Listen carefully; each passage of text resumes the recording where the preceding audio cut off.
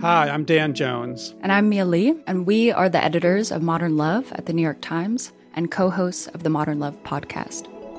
We read love stories for a living. And by love stories, we mean essays written by real people about all forms of human connection. We're talking about everything from first dates to funerals, from sibling rivalries to new love at 85. On our show, we're going to bring those stories to life. We'll hear from the writers and also from the people who are written about. Relationships are the most important things in our lives, and the people that tell us their stories are just so brave, like way braver than I think I am most of the time. Yeah.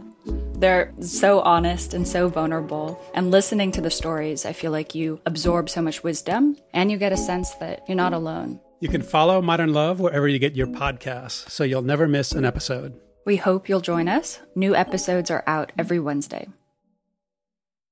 From the New York Times, I'm Michael Barbaro. This is The Daily.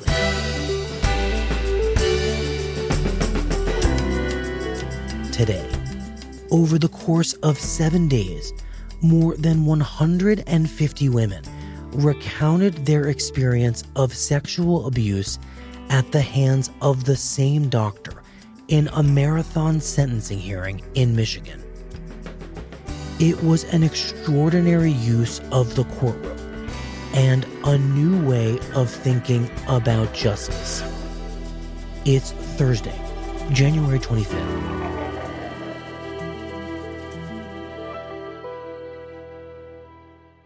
All right. Thank you. Please come up to the podium with your client.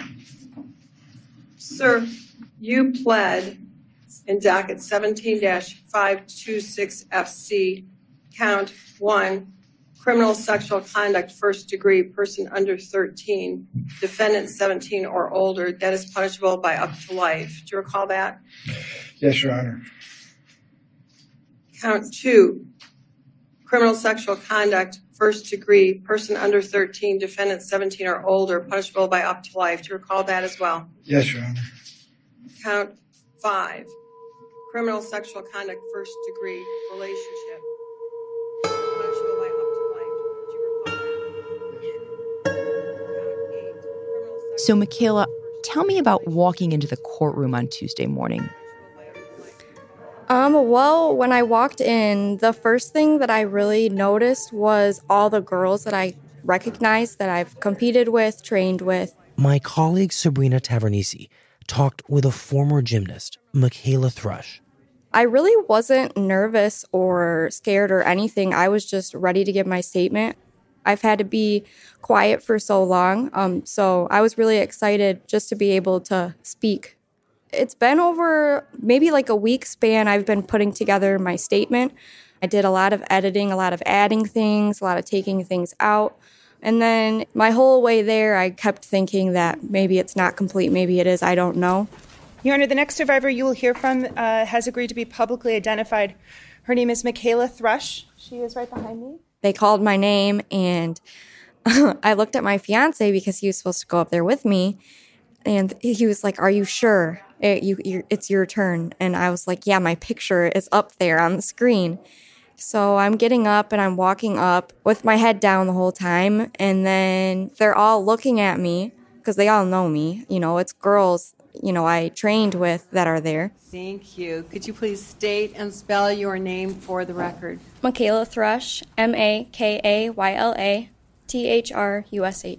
Thank you. What would you like me to know? Well, I promised myself I wasn't going to cry, and I was okay, but then I took a deep breath. I would like to start out by saying that I was a gymnast at Geddert's Twist Arts from the age of 7 until the age of 17, but I've been doing gymnastics since 3. Gymnastics isn't just about fancy leotards, beautiful medals, trophies you can get from winning a competition. It's blood, sweat, lots of tears. And I didn't even make it through the first couple words, and I already started crying.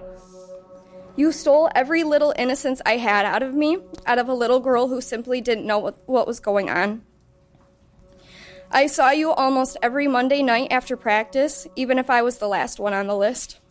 During those 10 years, I really didn't know.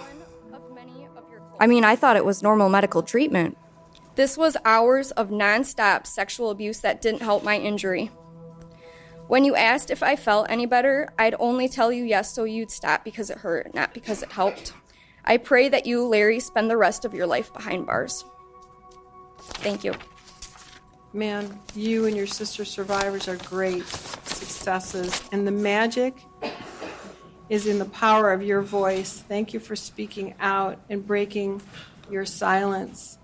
Thank you. Thank you. Next. Your Honor, the next survivor, I believe, wishes to remain anonymous this week.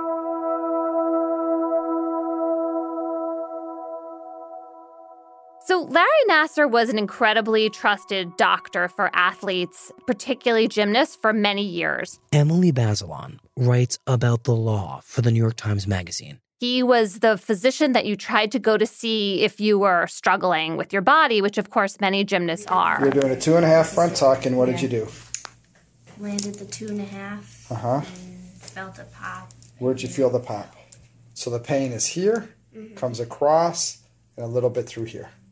Yes, but like this part really just when you touch it. When you touch it. And what we've learned since 2016, when the Indy Star did an expose, is that he was abusing his position of trust. He was molesting many, many girls who've come forward. At first, when these charges were brought, Dr. Nassar denied all of them. Michigan State University, where he's on the faculty, said that they had no evidence he'd done anything wrong. But he was criminally charged, and in November, he pled guilty in court in Michigan to 7 counts of criminal sexual misconduct. Count 18, criminal sexual conduct, first degree relationship, person 13 to 15, punishable by up to life. Do you recall that? Yes, Your Honor. Yes, Your Honor. Count 20. This is a man who has pled guilty, and what is at issue is the degree of punishment he should receive. Sentencing will be January 12th. And now we're at the sentencing. The judge is deciding how to punish him. Sir, please raise your right hand. You swear or affirm the testimony you're about to provide will be the truth, whole truth, and nothing but the truth under penalty of perjury? Yes, Your Honor. Thank you. You may put your hand down. And she first made a statement that she was planning to punish him to the maximum degree possible, that she thought he should live out the rest of his life in prison. But then... At this time, are there victims who wish to speak? All right. She really opened the mic to survivors who wanted to come forward to testify about their experiences. The first time I stepped into one of the 2 exam rooms Larry Nassar had at MSU Sportsmed, I was 12. I saw you from the time I was 14 until then. I was 11 years old when I first went to see Larry. I was 7 years old. I was only 12. I had been his patient since I was 8 years old. The pain you have caused me mentally and emotionally is unexplainable. This is what we're seeing happen not just once or twice. Larry sexually assaulted me repeatedly under the guise of medical treatment for nearly a year. But over 7 days... I remember the first time very vividly. A wave of women came forward and testified. I remember how absolutely mortified I was when you asked me if I had started my period yet because you couldn't do the treatment if I had a tampon in. And I was taught that it is not okay for anyone to touch you down there unless it's a doctor, and you were a world-renowned doctor. People who had not testified during the guilt phase of the trial, who had not been cross-examined, but were there to speak to the effect that Nassar's abuse and misconduct had on them when they were growing up. The crimes that Larry Nassar committed against me have altered my life forever. I first met him when I was a teenager. Larry, you do realize now that this group of women... I was abused at Twisters with friends and often nearby. In the end, we have over 150 women coming forward in this way. It's an incredibly unusual, even unprecedented moment in a United States courtroom to have this kind of impact from the testimony of victims at a sentencing. I've just never seen anything like it before. And what is the judge saying, meanwhile? I can't imagine in 1997 this happening to you and not one person paying attention when they were all talking. So the judge made it clear that this was for the victims, for the survivors. Your words are a sign that you are healing, that you're taking your power back, that you're giving him back his kryptonite, that he will fall and you will rise. Acting in a way that's quite unusual from the bench. You and your sister survivors are enabling defendant to remain behind bars for the rest of his natural life. She was thanking each woman as she came forward. Survivors are all victorious, and your words are those of victory. I don't know if you all feel it now, but you will. And you are so strong and wonderful. What we're having here is a kind of cathartic moment. It has to do with the therapeutic effect, if there is one, for survivors in giving voice to what happened to them and striking back. You know, I served in the military for 20 years, and the army of women who've come before me, I would be proud to fight any battle with you as my leader. So this judge is making a choice about the role that victims should be allowed to play in a courtroom.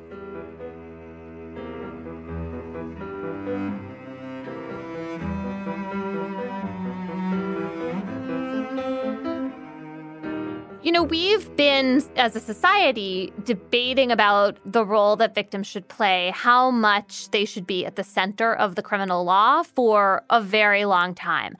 We often talk about, in a kind of shorthand way, the idea that, like, a victim is pressing charges against someone, but that's not actually how it works. It's the people versus Larry Nassar, not Aly Raisman or any other particular woman who's pressing these charges. And Emily, when we say the people, we mean the state, right?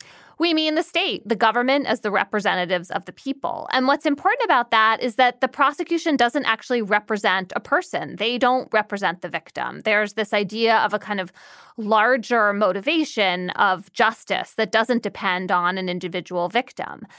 But around the 1970s, a lot of victims started complaining that they felt left out of the process, that sometimes prosecutors and defense lawyers ignored them, and that their needs just were not being met. At the same time, there was some concern about the emotional effect that hearing from a victim can have on a jury and on a judge, and a fear that there was something kind of biased about this that could turn people toward more punishment and toward retribution in a way that seemed prejudicial. In number 86-5020, Booth against Maryland. So in the 1980s, the Supreme Court entered this debate in the context of the death penalty. Victims. I've used the victims in two ways. Victims obviously meaning the murder victims. Victims as included in this case included those people, family members, who obviously were upset by the crime, as anyone would be, but were not present in any way at the crime. The question in this 1987 Supreme Court case was whether a statement could be offered into evidence where the probation officer was talking about the people who'd been killed and the impact of the crime on their surviving family members. What exactly was introduced in evidence here, Mr. Byrne? Here we have the testimony of, or the statements of, the immediate family. So this is what's called a victim impact statement. And the Supreme Court was deciding whether it was proper and constitutional to allow such a statement at the penalty phase of a death penalty proceeding, at the sentencing phase, in other words. And at first, the Supreme Court said no. When a judge is deciding whether to sentence someone to death, they are not allowed to hear about the effect the murder has had on family members. And why not? What was the reasoning?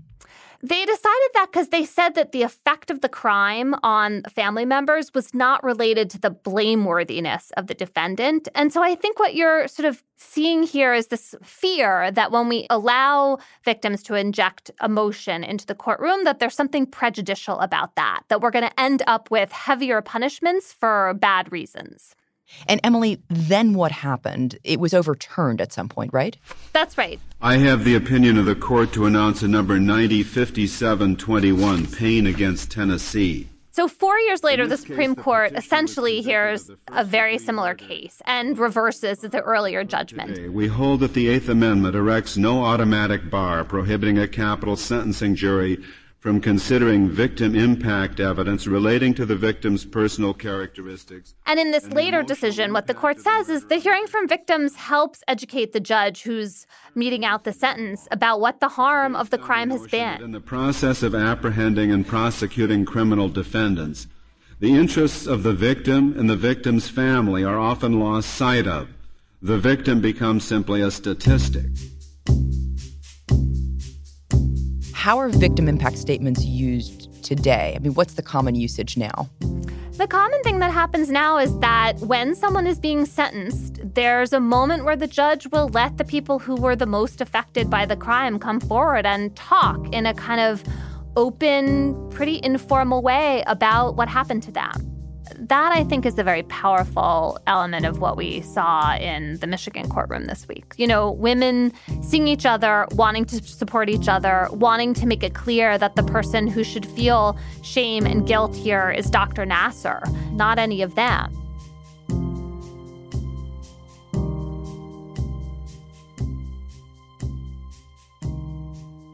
We'll be right back.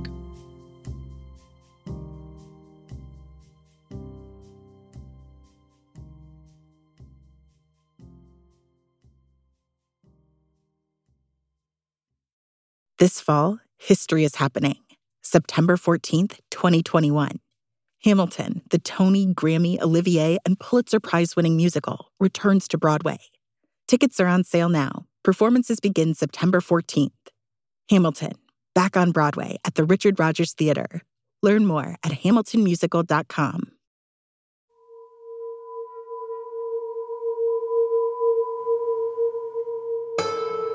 Your Honor, do you mind if I address the defendant directly throughout my statement? Please do. Thank you.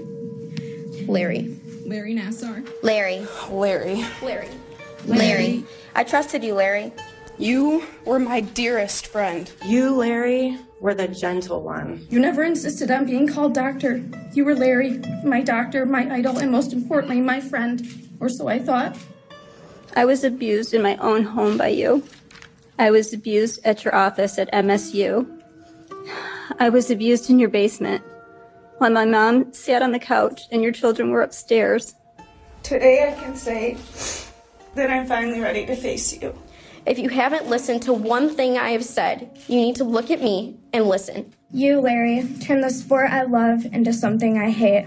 You violated the very principle of your calling. Do no harm. I pray that you, Larry, spend the rest of your life behind bars. You cannot break me, Larry. I am a survivor.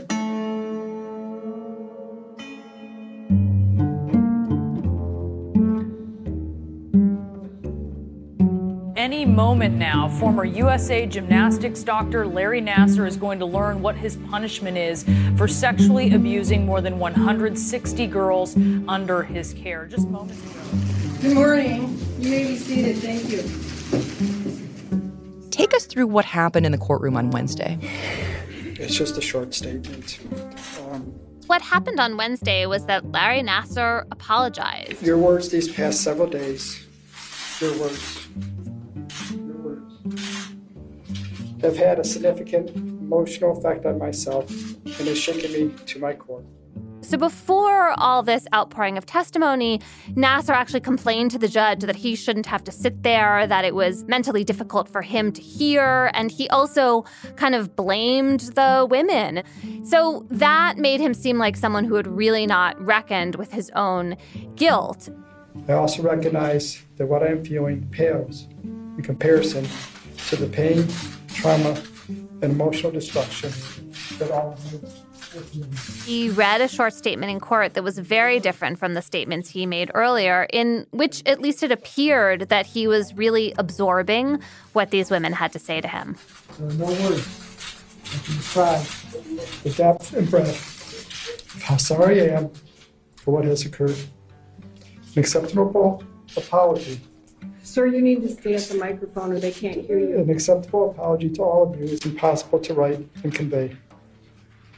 I will carry your words with me for the rest of my days. So essentially, these victim impact statements, this whole process, yes, it works potentially as a healing device for survivors and victims, but maybe this says something about what it does for the perpetrator of the crime. Is that right? I think that is possible, and it brings to mind the idea that when you have a crime with a victim, sometimes if you bring together both sides, there's a kind of reckoning and a healing that can come out of that is more powerful than perhaps sending someone to jail or prison, because it really creates more understanding. And I think sometimes what victims want is the sense that the person who's hurt them really understands what that means and what they've done.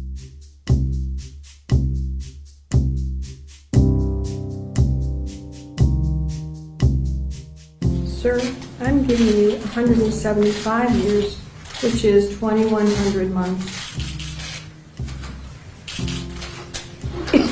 I just signed your death warrant. You know, the judge has really set herself up as a kind of figure of wrath and retribution in this case. And so she sentenced Dr. Nassar to 175 years in prison. And then she also talked about why she was doing that. I'm not special. I'm doing my job. If you come into my courtroom any Wednesday and watch sentencing, I give everybody a voice. So there's a moment where the judge says, I'm not special, I'm just doing my job. And to me, this kind of feels like the heart of what we're talking about. I mean, is she doing her job, or is this inappropriate behavior for a judge in a criminal case?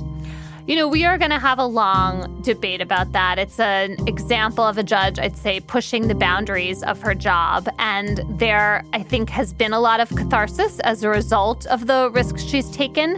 Other people are going to, I'm sure, accuse her of kind of grandstanding and of going too far, of making this kind of personal and making Nassar into a kind of scapegoat figure. That's the debate I'm sure we're going to be having. And I think there's also a recognition that victims have to be in some way at the heart of criminal proceedings. That what we're talking about when we talk about a crime with the victim is something that has had an effect on a human being, often a quite terrible effect. And so if we don't allow victims to talk about what's happened to them, if we don't pull them inside of the criminal justice system, then kind of what's the point?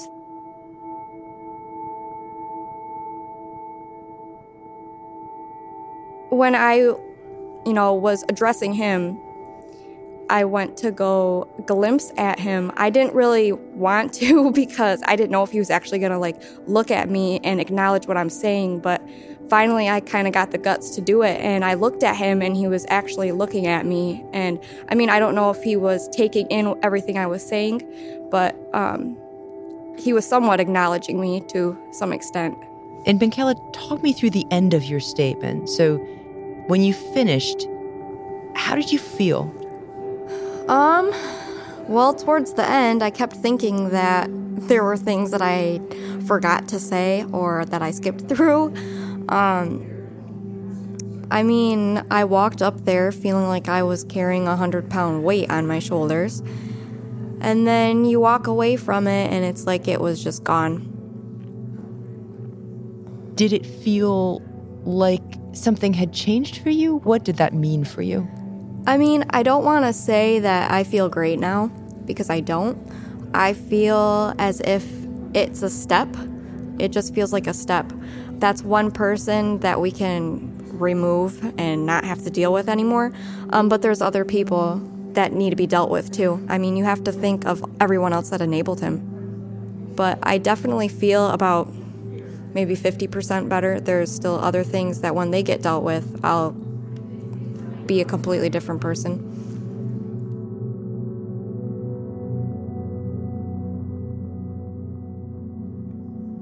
Thank you so much, Michaela. Thanks.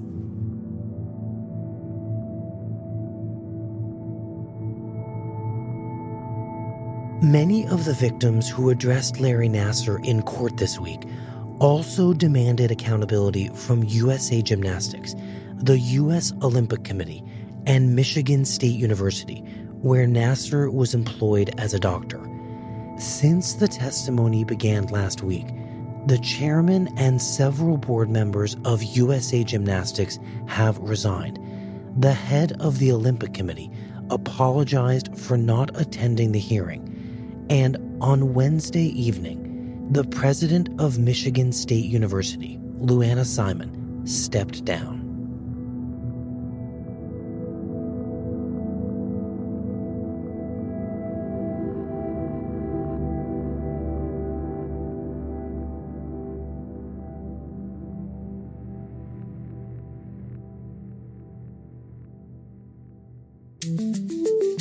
Here's what else you need to know today.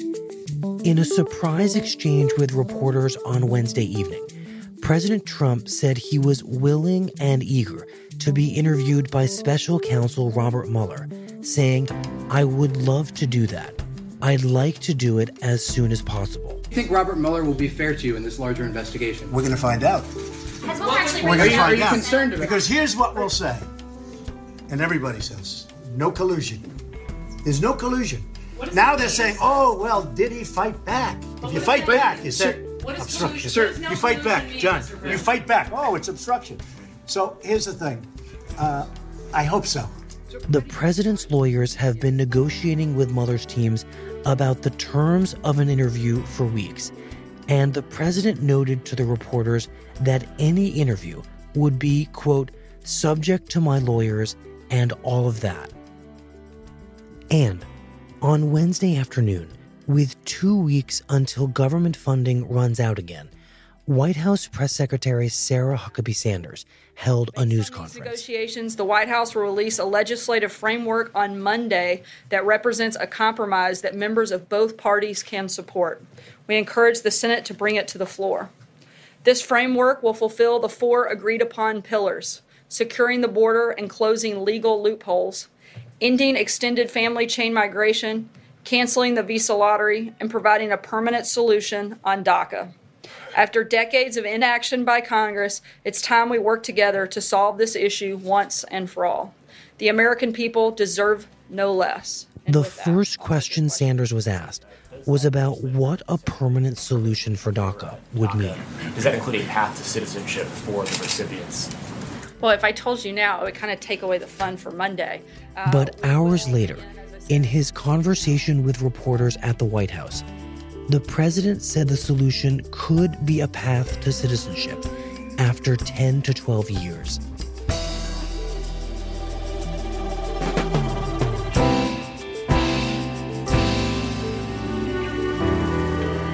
That's it for The Daily. I'm Michael Barbaro. See you tomorrow.